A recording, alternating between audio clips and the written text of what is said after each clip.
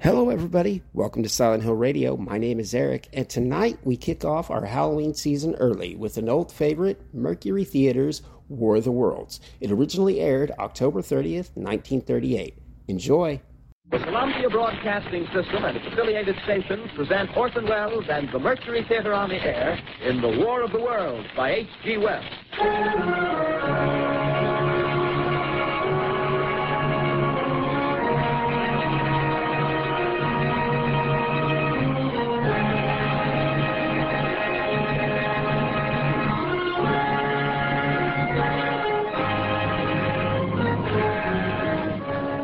Ladies and gentlemen, the director of the Mercury Theater and star of these broadcasts, Orson Welles.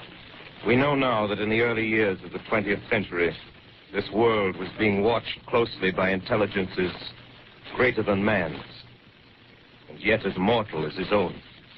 We know now that as human beings busied themselves about their various concerns, they were scrutinized and studied, perhaps almost as narrowly as a man with a microscope might scrutinize the transient creatures that swarm and multiply in a drop of water. With infinite complacence, people went to and fro over the earth about their little affairs, serene in the assurance of their dominion over this small, spinning fragment of solar driftwood, which by chance or design, man has inherited out of the dark mystery of time and space. Yet across an immense ethereal gulf, minds that are to our minds as ours are to the beasts in the jungle, intellects, vast, cool, and unsympathetic, regarded this earth with envious eyes and slowly and surely drew their plans against us. In the 39th year of the 20th century came the Great Disillusionment.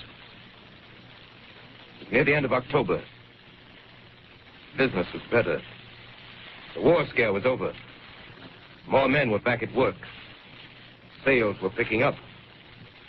On this particular evening, October 30th, the Crosley service estimated that 32 million people were listening in on radios. Next 24 hours, not much change in temperature.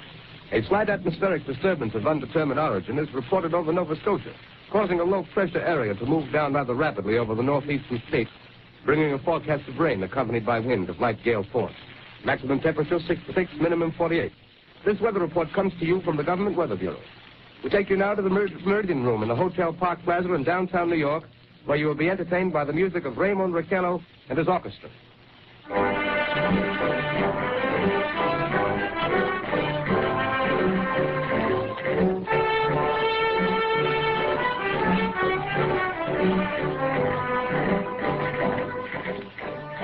Good evening, ladies and gentlemen. From the Meridian Room in the Park Plaza Hotel in New York City, we bring you the music of Raymond Raquello and his orchestra.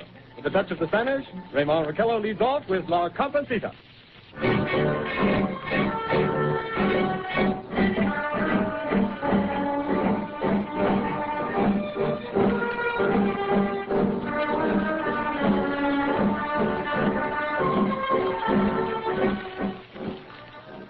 Ladies and gentlemen, we interrupt our program of dance music to bring you a special bulletin from the Intercontinental Radio News.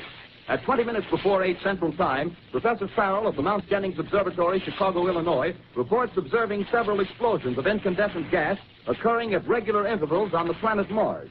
The spectroscope indicates the gas to be hydrogen and moving toward the Earth with enormous velocity. Professor Pearson of the observatory at Princeton confirms Farrell's observation and describes the phenomenon as, quote, like a jet of blue flame shot from a gun, unquote. We now return you to the music of Raymond Raquello, playing for you in the Meridian Room of the Park Plaza Hotel, situated in downtown New York.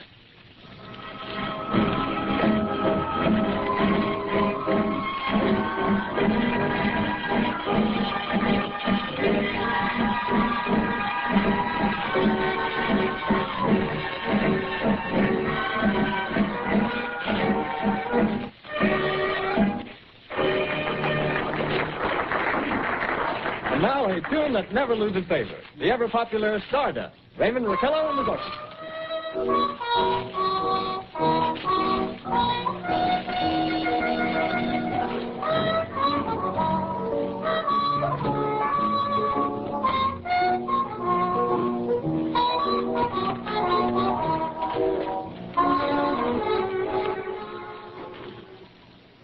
Ladies and gentlemen, following on the news given in our bulletin a moment ago, the Government Meteorological Bureau has requested the large observatories of the country to keep an astronomical watch on any further disturbances occurring on the planet Mars. Due to the unusual nature of this occurrence, we have arranged an interview with a noted astronomer, Professor Pearson, who will give us his views on this event. In a few moments, we will take you to the Princeton Observatory at Princeton, New Jersey. We return you until then to the music of Ramon Raquello and his orchestra.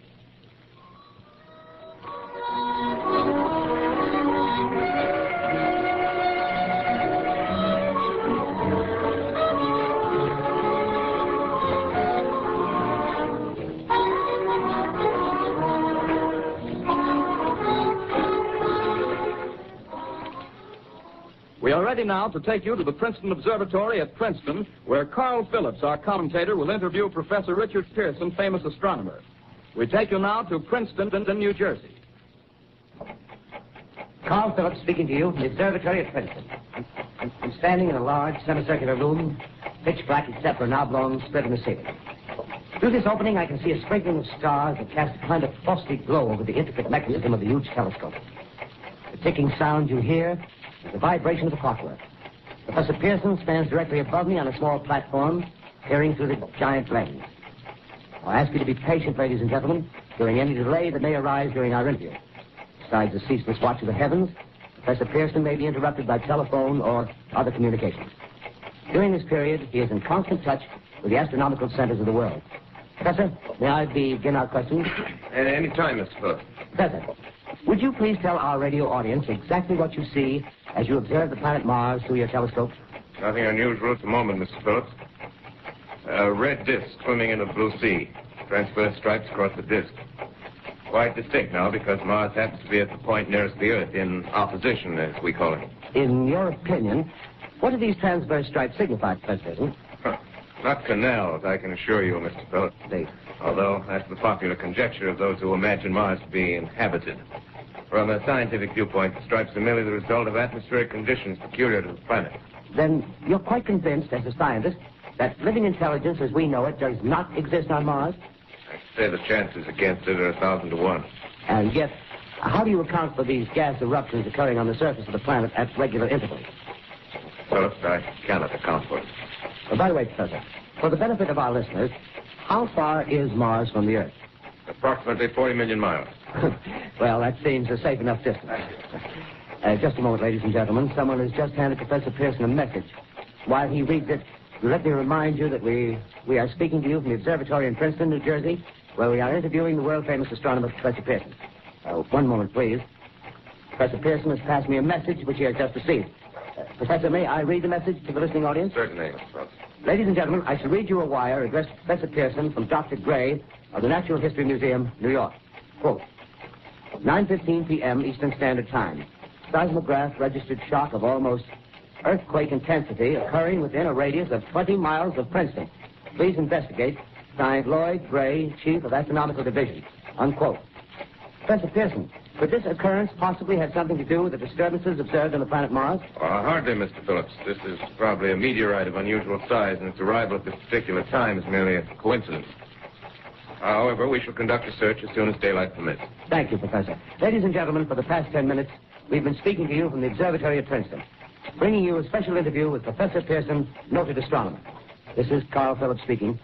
We are returning you now to our New York studio.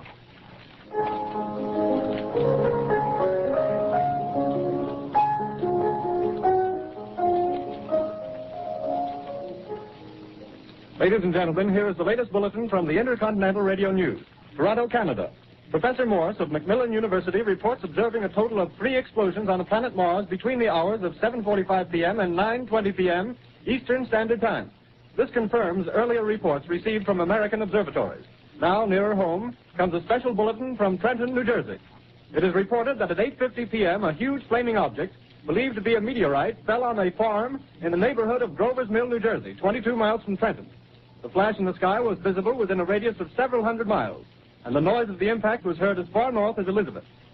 We have dispatched a special mobile unit to the scene, and we'll have our commentator, Carl Phillips, give you a word picture of the scene as soon as he can reach there from Princeton.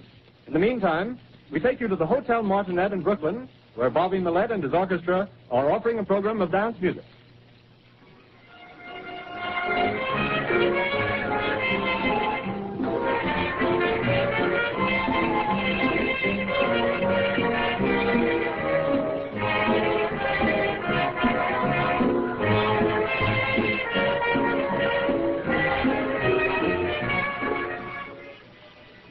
We take you now to Grover's Mill, New Jersey.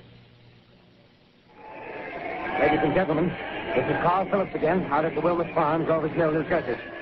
Professor Pearson and myself made the 11 miles from Princeton in 10 minutes. Well, I hardly know where to begin. To paint for you a word picture of a strange scene before my eyes, like something out of a modern Arabian Nights. Well, I just got here. I hadn't had a chance to look around yet. I guess that's it. Yes, I guess that's the thing directly in front of me, half buried in a vast pit. Must have struck with terrific force. The ground is covered with splinters of a tree. It must have struck on its way down. But I can see the object itself doesn't look very much like a meteor. At least not the meteors I've seen. It looks more like a huge cylinder. Has a diameter of, what would you say, Professor Pearson? What's that? What would you say, what's the diameter of this? About 30 yards. About 30 yards. The metal on the sheath is, well, I've never seen anything like it. The color is sort of yellowish white. It's curious. Spectators now are pressing close to the object in spite of the efforts of the police to keep them back. Getting in front of my line. Would you mind standing one side, please? While the police pushing the crowd back. Here's Mr. Wilmot, owner of the farm here. He may have some interesting facts to add. Mr. Wilmot, would you please tell the radio audience as much as you remember of this rather unusual visitor that stopped in your backyard? Step closer, please. Ladies and gentlemen, this is Mr. Wilmot. Well, I was listening to the radio. Closer and louder, please. Pardon me? Louder, please, closer. Yes. I was listening to the radio and kind of drowsy. That professor fellow was talking about Mars, so I was half chosen and half... Yes, Mr. Wilmot, and then what happened? Well, as I was saying, I was listening to the radio, kind of halfway. Yes, Mr. Wilmot, and then you saw something. Well, not first off. I heard something. And what did you hear? A hissing sound like this. Kind of like a 4th of July rocket. Yes, then what? I turned my head out the window and would have sworn I was asleep and dreaming. Yes? I seen a kind of greenish streak and then zingo. Something smacked the ground. Knocked me clear out of my chair. Well, were you frightened, Mr. Wilmot? Well, I ain't quite sure. I reckon I was kind of riled. Well, thank you, Mr. Wilmot. Thank you very much. You want me to tell No, that's someone? quite all right. That's plenty. Ladies and gentlemen, you've just heard Mr. Wilmot, owner of the farm where this thing has fallen. I wish I could convey the atmosphere, the background of this fantastic scene. Hundreds of cars are parked in a field in back of us, and the police are trying to rope off the roadway leading into the farm, but it's no use. They're breaking right through. Car's headlights throw an enormous spotlight on the pit where the object's half buried. Now, some of the more daring souls now are venturing near the edge. Their silhouettes stand out against the metal sheen. One man wants to touch the thing. He's having an argument with the policeman. The policeman wins. Now, ladies and gentlemen, there's something I haven't mentioned in all this excitement, but it's becoming more distinct. Perhaps you've caught it already on your radio. Listen, please. Do you hear it? The curious humming sound that seems to come from inside the object. I'll move the microphone nearer. Here. Now, we're not more than 25 feet away. Can you hear it now? Professor Pearson? Yes, Can you tell us the meaning of that scraping noise inside the thing? Possibly the unequal cooling of its surface. I say, do you still think it's a meteor, Professor? I don't know what to think. The metal casing is definitely extraterrestrial. Not found on this Earth. Friction with the Earth's atmosphere usually tears holes in a meteorite. This thing is smooth, and you can see its cylindrical Just a minute. shape. Something's happening. Ladies and gentlemen, this is terrific. This end of the thing is beginning to flake off. The top is beginning to rotate like a screw, and the thing must be hollow. He's moving. Keep the pin back. Keep those idiots back. He's off. The top flew. Go down. Stand back. Ladies and gentlemen, this is the most terrifying thing I've ever witnessed. Wait a minute. Something I can see coming out of that black hole through luminous discs. The eyes, it might be a face, might be almost... But heavens, something wriggling out of the shadow like a gray snake. Now it's another one, and another one, and another one. They look like tentacles to me. I can see the thing's body now. It's large as a bear. It glistens like wet leather. But that face, ladies and gentlemen, to describe it, I can hardly force myself to keep looking at it. It's so awful. Its eyes are black, and they gleam like a serpent. The mouth is kind of V-shaped with saliva dripping from its rimless lips. It seems to quiver and pulsate. The monster, or whatever it is, can hardly move. It seems weighed down by possibly gravity or something. The thing's rising up now, and the crowd falls back. They see plenty. The most extraordinary experience, ladies and gentlemen. I can't find words. Well, I'll pull this microphone with me as I talk. I'll have to stop the description until I can take a new position. Hold on, will you, please? I'll be right back in a minute.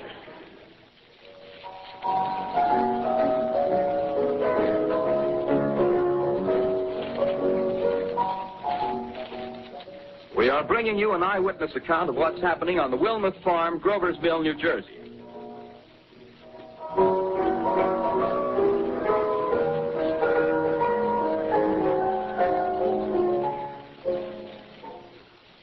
We now return you to Carl Phillips at Grover's Mill.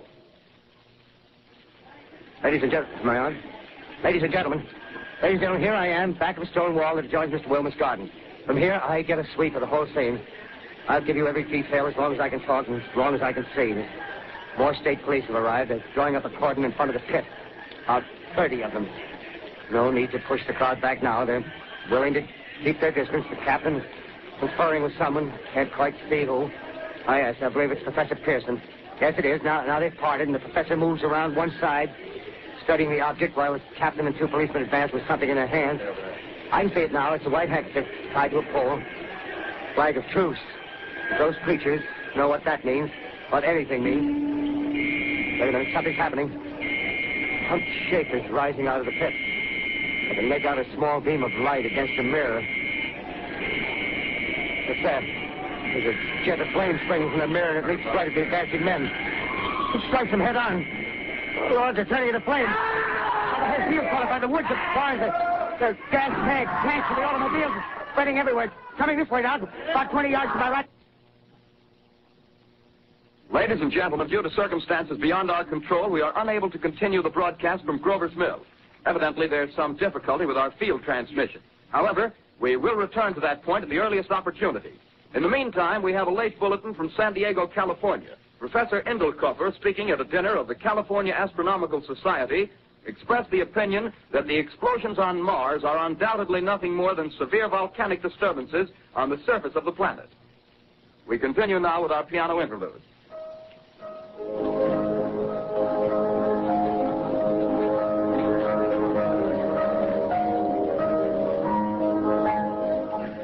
Ladies and gentlemen, I've just been handed a message that came in from Grover's Mill by telephone. Just one moment, please. At least 40 people, including 6 state troopers, lie dead in a field east of the village of Grover's Mill. Their bodies burned and distorted beyond all possible recognition.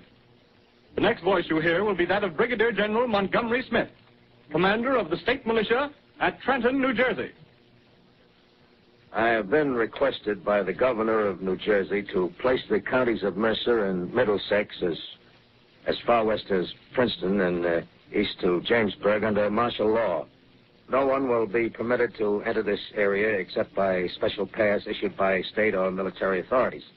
4 companies of state militia are proceeding from Trenton to Grover's Mill and will aid in the evacuation of homes within the range of military operations. Thank you. You have just been listening to General Montgomery Smith, commanding the state militia at Trenton. In the meantime, further details of the catastrophe at Grover's Mill are coming in. The strange creatures, after unleashing their deadly assault, crawled back in their pit and made no attempt to prevent the efforts of the firemen to recover the bodies and extinguish the fire. The combined fire departments of Mercer County are fighting the flames which menace the entire countryside. We have been unable to establish any contact with our mobile unit at Grover's Mill, but we hope to be able to return you there at the earliest possible moment. In the meantime, we take you to... Just one moment, please. Ladies and gentlemen, I have just been informed that we have finally established communication with an eyewitness of the tragedy. Professor Pearson has been located at a farmhouse near Grover's Mill, where he has established an emergency observation post. As a scientist, he will give you his explanation of the calamity. The next voice you hear will be that of Professor Pearson, brought to you by direct wire. Professor Pearson. Of the creatures in the rocket cylinder at Grover's Mill, I can give you no authoritative information, either as to their nature, their origin, or their purposes here on Earth. Of their destructive instrument, I might venture some conjectural explanation.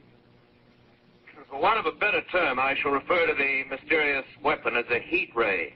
It's all too evident that these creatures have scientific knowledge far in advance of our own. It's my guess that in some way they are able to generate an intense heat in a chamber of practically absolute non-conductivity. This intense heat they project in a parallel beam against any object they choose by means of a polished parabolic mirror of unknown composition, much as the mirror of a lighthouse projects a beam of light. That is my conjecture of the origin of the heat ray. Thank you, Professor Pearson. Ladies and gentlemen, here is a bulletin from Trenton. It is a brief statement informing us that the charred body of Carl Phillips, has been identified in the Trenton Hospital. Now here's another bulletin from Washington, D.C. The Office of the Director of the National Red Cross reports 10 units of Red Cross emergency workers have been assigned to the headquarters of the state militia, stationed outside of Grover's Mill, New Jersey. Here's a bulletin from State Police, Princeton Junction. The fires at Grover's Mill and vicinity are now under control. Scouts report all quiet in the pit, and there is no sign of life appearing from the mouth of the cylinder. Now, ladies and gentlemen, we have a special statement from Mr. Harry McDonald, Vice President in charge of operations. We have received a request from the state militia of Trenton to place at their disposal our entire broadcasting facilities.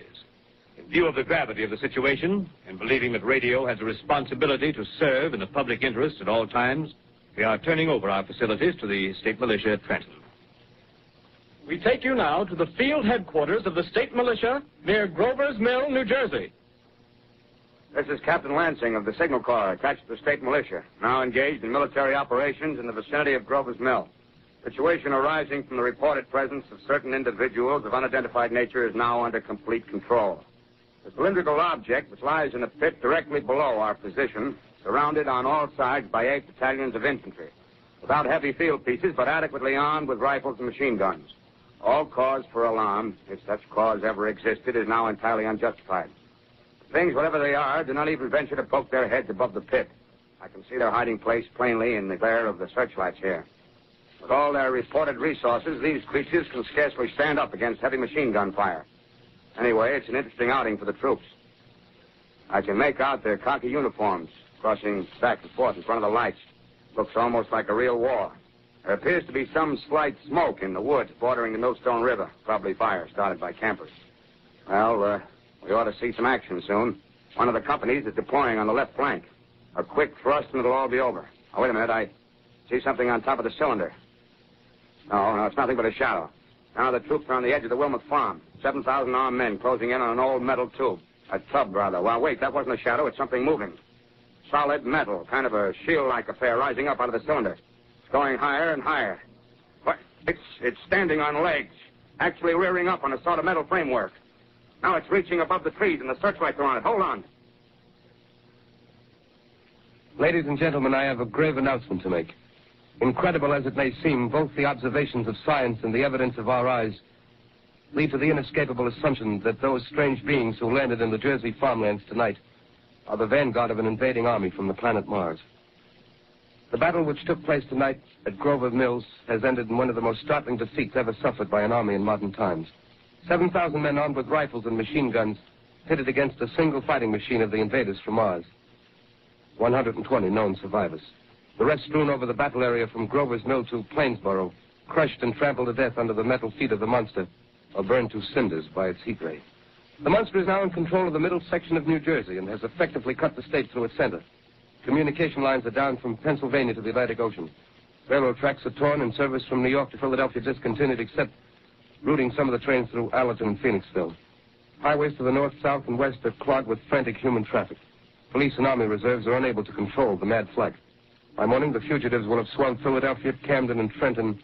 It is estimated to twice their normal population. Martial law prevails throughout New Jersey and eastern Pennsylvania.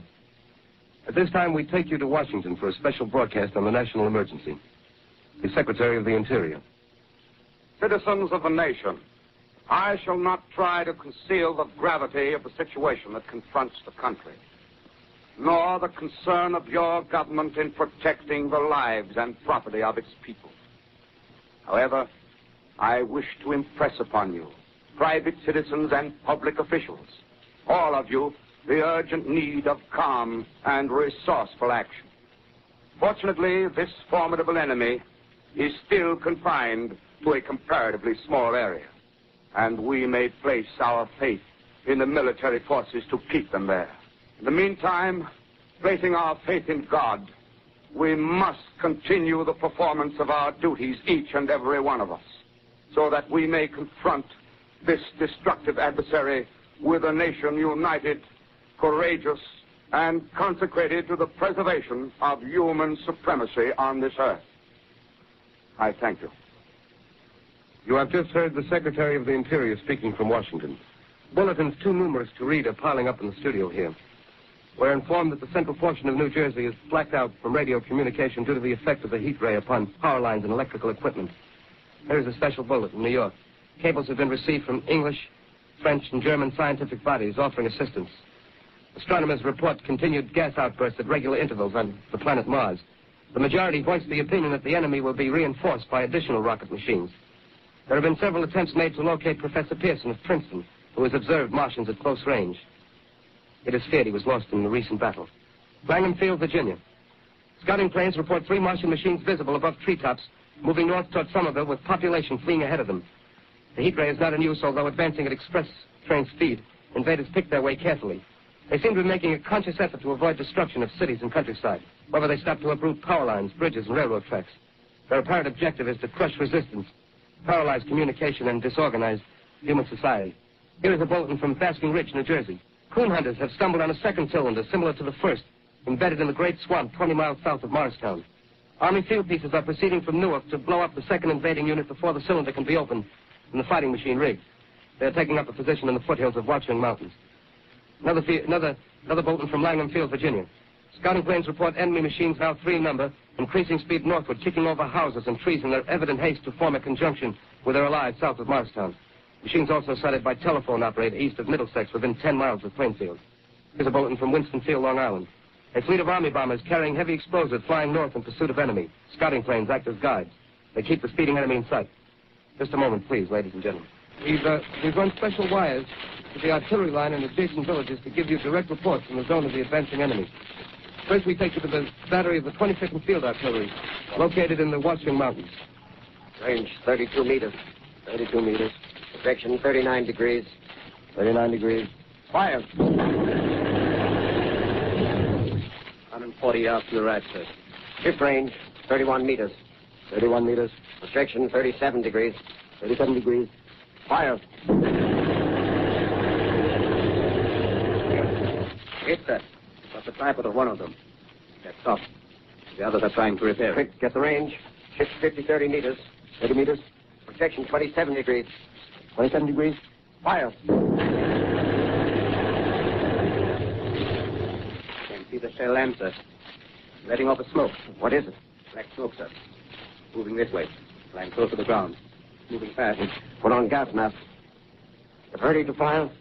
Shift to 24 meters. 24 meters. Projection 24 degrees. 24 degrees. Fire. Still can't see, sir. Smoke's coming nearer. Get the range. 53 meters. 23 meters. 23 meters. Projection 32 degrees. 22 degrees.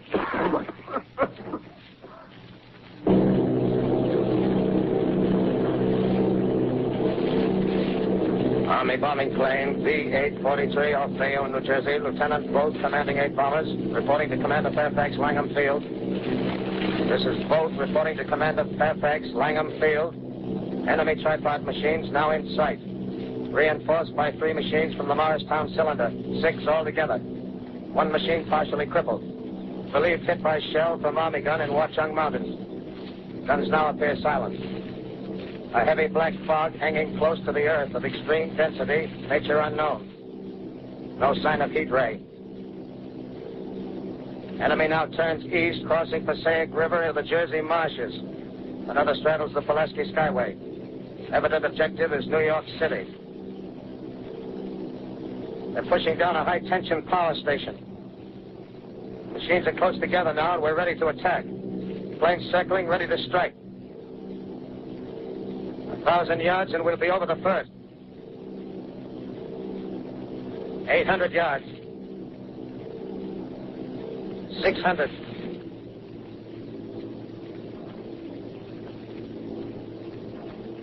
400. 200. There they go. Giant arm raised. Green flash. Spraying us with flame. 2,000 feet. Engines are giving out. No chance to release bombs. Only one thing left. Drop on them, plane and all. We're diving on the first one. Now the engine's gone. 8. This is Bayonne, New Jersey, calling Langham Field. The This is Bayonne, New Jersey, calling Langham Field. Come in, please. This is Langham Field. Go ahead. 8 Army bombers in engagement with enemy tripod machines over Jersey Flats. Engines incapacitated by heat ray. All crashed. 1 enemy machine destroyed. Enemy now discharging heavy black smoke in direction of... This is Newark, New Jersey. This is Newark, New Jersey. Warning. Poisonous black smoke pouring in from Jersey marshes. Reaches South Street. Gas masks useless. Urge population to move into open spaces. Automobiles use routes 7, 23, 24. Avoid congested areas. Smoke now spreading over Raymond Boulevard. 2X2L calling CQ, 2X2L calling CQ, 2X2L calling 8X3R. Come in, please. This is 8X3R coming back at 2X2L. How's reception? How's reception? Okay, please. Where are you, 8X3R? What's the matter? Where are you?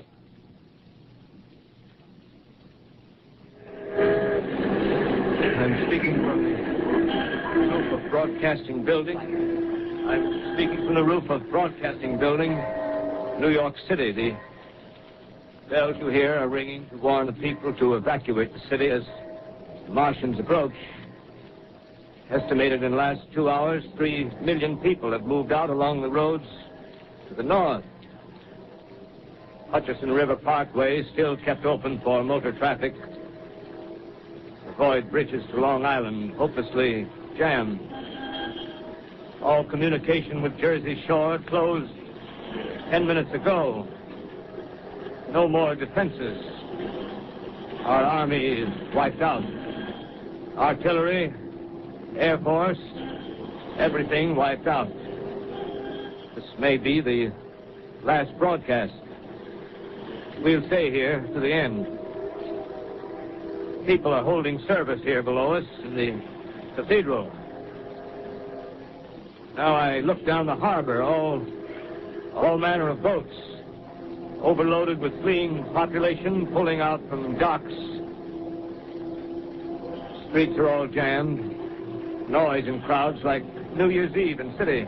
Wait a minute, the enemy is now in sight above the Palisades. Five great machines. First one is crossing the river. I can see it from here, wading the Hudson like a man wading through a brook. A bulletin is handed me. Martian cylinders are falling all over the country. One outside of Buffalo, one in Chicago, St. Louis. Seem to be time and space. Now the first machine reaches the shore. He stands watching, looking over the city. Steel cowlish head is even with the skyscrapers. He waits for the others. They rise like a line of new towers on the city's west side. Now they're lifting their metal hands. This is the end now. Smoke comes out, black smoke drifting over the city. People in the streets see it now. They're running toward the East River, thousands of them, dropping in like rats.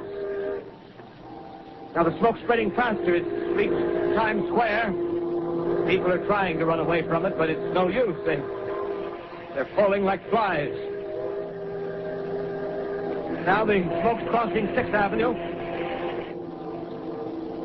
5th Avenue. 100 yards away. It's 50 feet.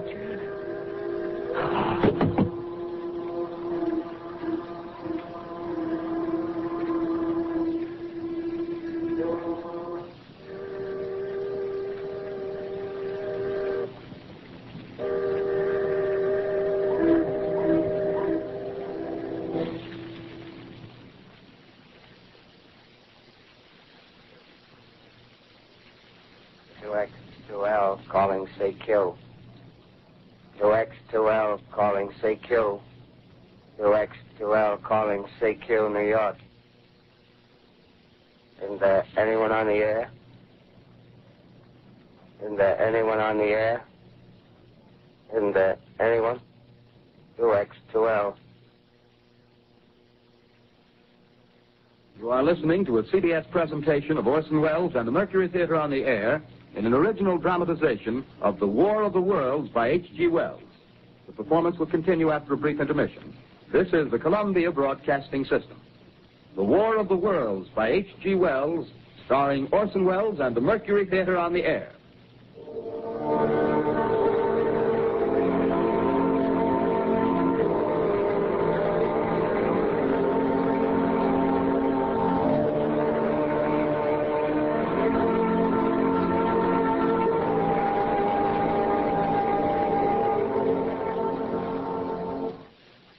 As I set down these notes on paper, I'm obsessed by the thought that I may be the last living man on Earth.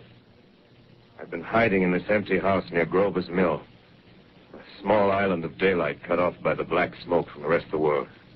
All that happened before the arrival of these monstrous creatures in the world now seems part of another life. A life that has no continuity with the present. Furtive existence of the lonely derelict who pencils these words on the back of some astronomical notes bearing the signature of Richard Pearson. I look down at my blackened hand, and I try to connect them with a professor who lives at Princeton and who, on the night of October 20th, glimpsed through his telescope an orange splash of light on a distant planet. My wife, my colleagues, my students, my books, my observatory, my world. Where are they? Did they ever exist? Am I Richard Pearson? What day is it? Do days exist without calendars? Does time pass when there are no human hands left to wind the clocks? In writing down my daily life, I tell myself I shall preserve human history between the dark covers of this little book that was meant to record the movements of the stars. But to write, I must live, and to live, I must eat. Find molded bread in the kitchen and an orange not too spoiled to swallow. Keep watch at the window. Time to time, I catch sight of a Martian above the black smoke. The smoke still holds the house in its black coil, but at length there's a hissing sound, and suddenly I see a Martian mounted on his machine, spraying the air with a jet of steam as if to dissipate the smoke. I watch in a corner as his huge metal legs nearly brush against the house. Exhausted by terror, I fall asleep. Morning. Sun streams in the window. A black cloud of gas is lifted, and the scorched meadows to the north look as though a black snowstorm had passed over them. I venture from the house. I make my way to a road, no traffic. Here and there, a wrecked car, baggage overturned, a blackened skeleton. Push on north. For some reason, I feel safer trailing these monsters than running away from them. And I keep a careful watch. I've seen the Martians feed. Should one of their machines appear over the top of trees, I'm ready to fling myself flat on the earth. Come to a chestnut tree. October. Chestnuts are ripe. Fill my pockets. Just keep alive. 2 days I wander in a vague northerly direction through a desolate world. Finally, I notice a living creature. A small red squirrel in a beech tree. I stare at him and wonder. He stares back at me. I believe at that moment the animal and I shared the same emotion. The joy of finding another living being. Push on north. I find dead cows in a brackish field, and beyond the charred ruins of a dairy and a silo, made standing guard over the wasteland like a lighthouse. Deserted by the sea. Astride the silo perches a weathercock. The arrow points north. North. Next day, I come to a city. City vaguely familiar in its contours, yet its buildings strangely dwarfed and leveled off as if a giant had sliced off its highest towers with a capricious sweep of his hand. Reached the outskirts, I found Newark. Newark, undemolished but humbled by some whim of the advancing Martians. Presently, with an odd feeling of being watched, I caught sight of something crouching in a doorway. I made a step towards it. It rose up and became a man. A man armed with a large knife. Stop. Where do you come from? I come from many places. A long time ago, from Princeton. Princeton, huh? That's near Grover's Mill. Yes. Grover's Mill. There's no food here. This is my country. All this end of town down the river. There's only food for one. Which way are you going? I don't know. I guess I'm looking for people. And what was that? Did you hear something just then? No. Only a bird. A live bird. Yeah. You get to know that birds have shadows these days. Say, we're in the open here. Let's crawl in this doorway here and talk.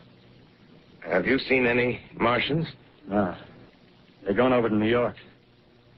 Night, the sky's alive with their lights, just as if people were still living in it. By daylight, you can't see them. 5 days ago, a couple of them carried something big across the flats from the airport. I think they're learning how to fly. Fly? Yeah, fly. Well, it's all over with humanity. Stranger, there's still you and I. 2 of us left. Yeah.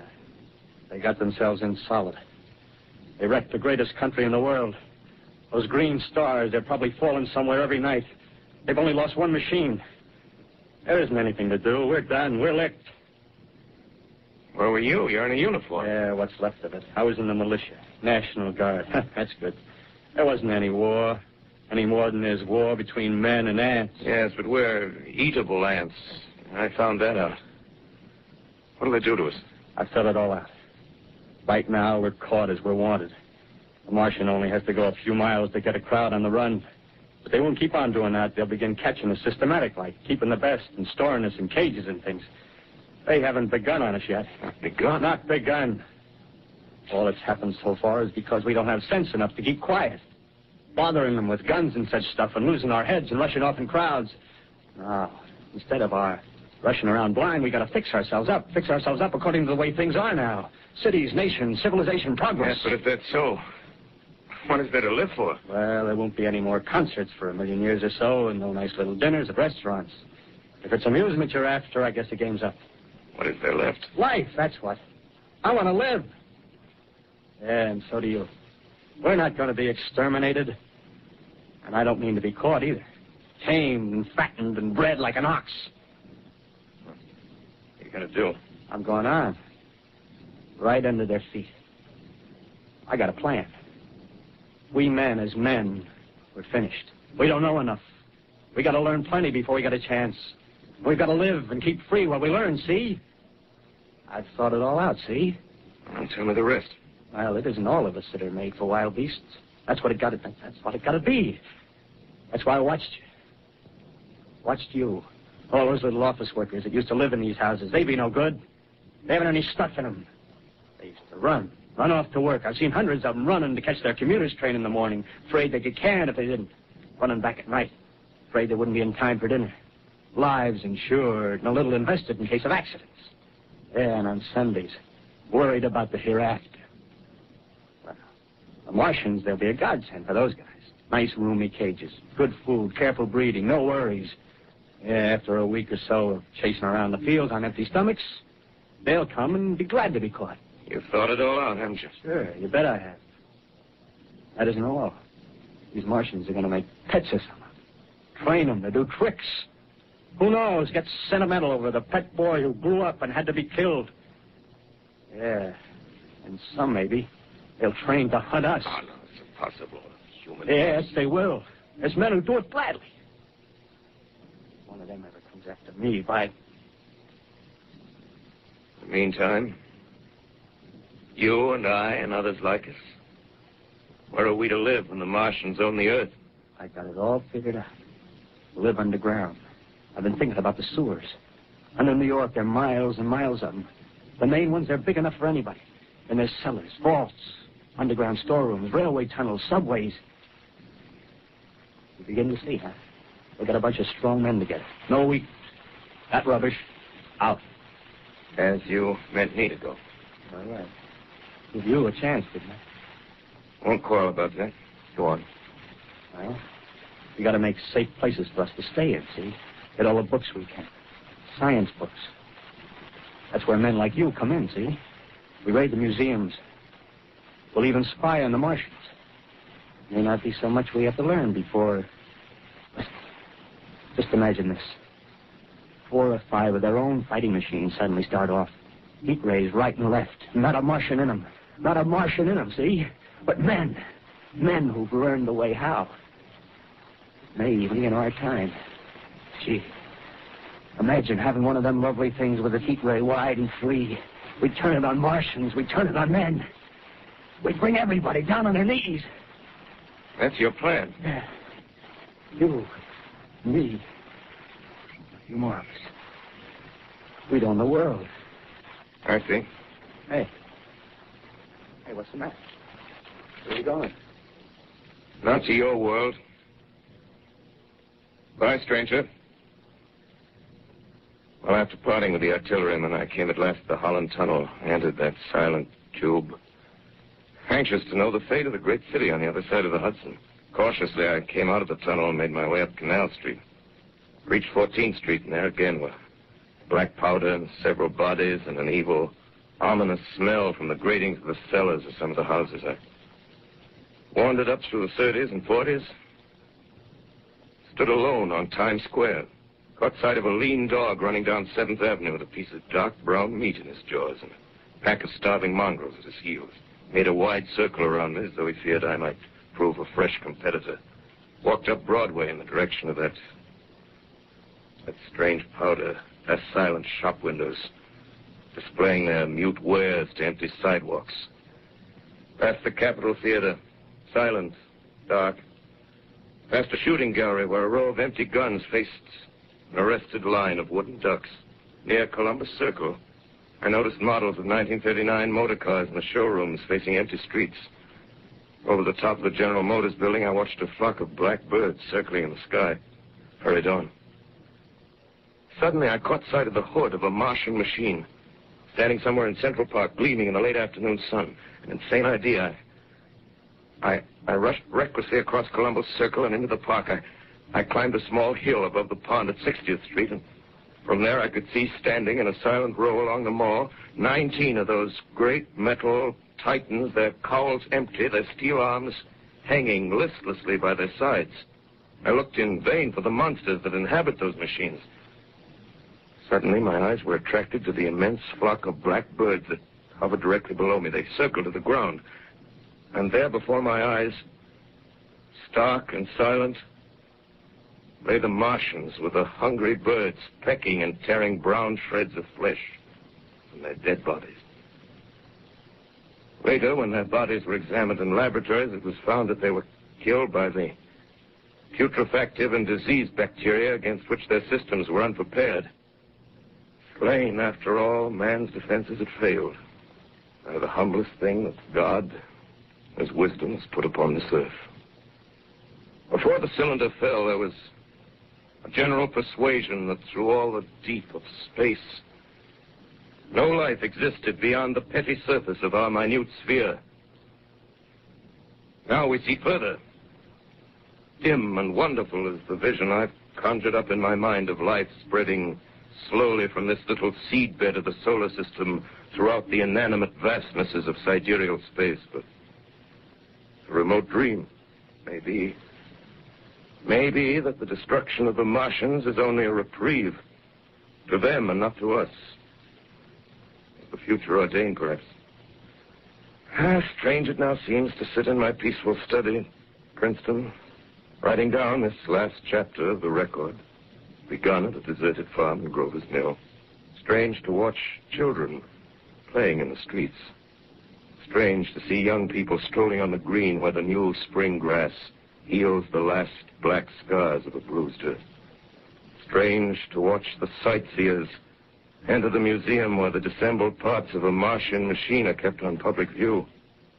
Strange when I recall the time when I first saw it. Bright and clean-cut, hard and silent under the dawn of that last great day.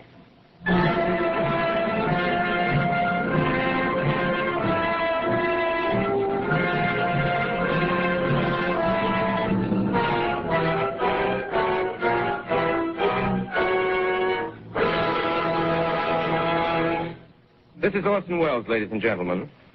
Out of character, to assure you that the War of the Worlds has no further significance than as the holiday offering it was intended to be. The Mercury Theater's own radio version of dressing up in a sheet and jumping out of a bush and saying boo. Starting now, we couldn't soap all your windows and steal all your garden gates by tomorrow night, so we did the best next thing. We annihilated the world before your very ears and utterly destroyed the CBS. You will be relieved, I hope, to learn that we didn't mean it and that both institutions are still open for business. So goodbye, everybody, and remember, please, for the next day or so, the terrible lesson you learned tonight.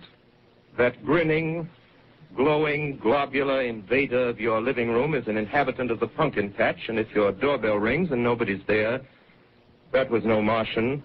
It's Halloween.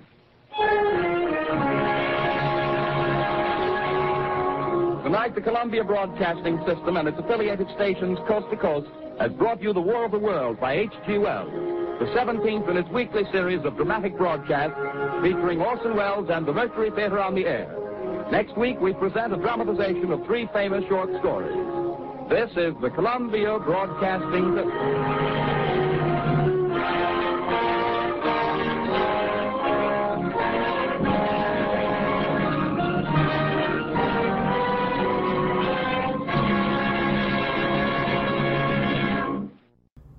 Well, guys, that's going to do it for tonight. We hope you enjoyed the show. If you'd like to hear more, we invite you to join us on Twitter, where we share all our episodes on various platforms. Thanks again, and have a good night.